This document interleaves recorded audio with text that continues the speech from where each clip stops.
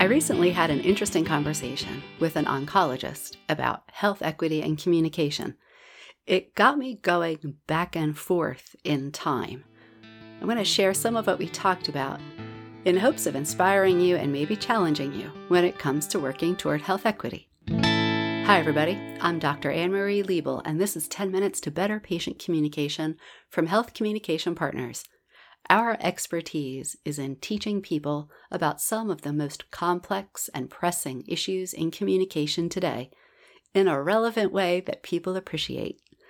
Our new course teaches all patient-facing employees to identify and manage those cultural mismatches that can show up in communication. Why? Because every interaction with a patient is important, and everyone who interacts with patients deserves high-quality support. So from cafeteria to cardiology, we've got you covered with foundations of equitable interpersonal communication in health. Learn more at healthcommunicationpartners.com. Now, I was speaking with an oncologist about this course, and he kind of opened up with an interesting set of thoughts about health equity and its history and present. He said, every single announcement from NIH offering funding is saying, we want to address equity with this funding. It's on everybody's mind. It's not like people haven't thought about this. The challenge is to come up with something novel.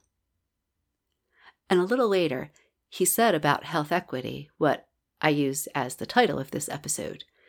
It's the important topic of our times. I thought this was an interesting set of phrases, and I want to unpack them a little, specifically how health equity relates to communication and the sense of time that this clinician's comments suggest. So many people are working on health equity in so many ways over time, right? There are many pieces of this puzzle, so much work to be done, many accomplishments as well. This podcast series has highlighted programs and people doing the work. I've offered my own contributions. So let's go backwards and forwards in time a little and get some inspiration on the long road to health equity.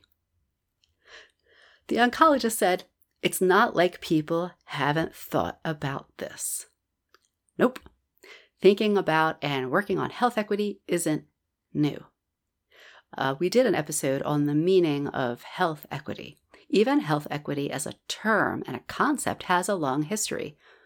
Authors of one paper that I cited put it nearly 40 years ago. They said, quote, since 1984, the idea of health equity has proliferated throughout public health discourse. And I'll put links to that episode in the notes. This year is also the 20th anniversary of unequal treatment. You could say that whole report is about health equity. In another episode, I asked, what did unequal treatment say about communication 20 years ago? And I go through the report looking at communication.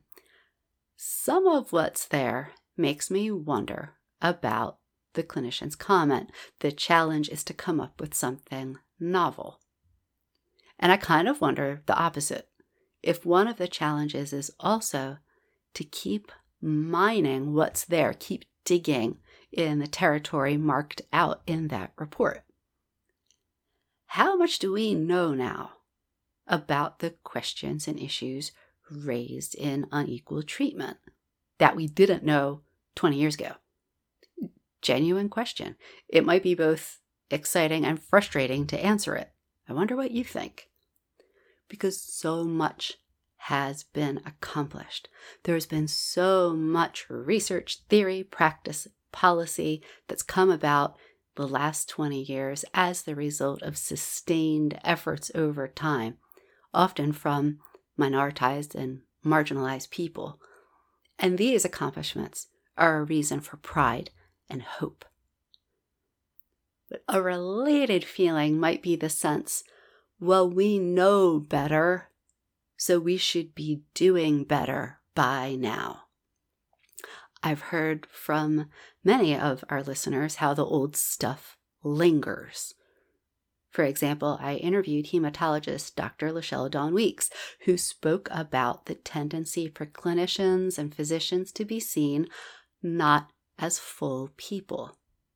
She put it, I think there's a tendency in medicine and academia to think of physicians as these sort of heroic healers and academicians as this sort of, machine that sort of spitting out scholarship as a commodity. And then patients as either bags of medical problems or research subjects if they happen to be on a clinical trial. And we sort of compartmentalize people in these different ways. Her approach is to focus on wholeness. Because it's been done doesn't mean it's done. There are drums worth beating, things we need reminding of, points that deserve to be made again and again. One of our guests, Dr. Paul Ranelli, he's Professor Emeritus of Social Pharmacy at University of Minnesota School of Pharmacy, Duluth campus. He spent his career centering patients and teaching his students about patients as holders of valuable information. He shared some phrases he's used to support that view. Again, link I'll put in the notes, because we're a long way from patients universally being treated as experts. Still, there are many people and organizations coming up with something novel, new understandings, updated and refreshed concepts. There's more nuance, I think, more intersectionality, more interdisciplinarity, and there's volume. In the sense of more and louder. More people talking, more talk, openly, writing more research about health equity.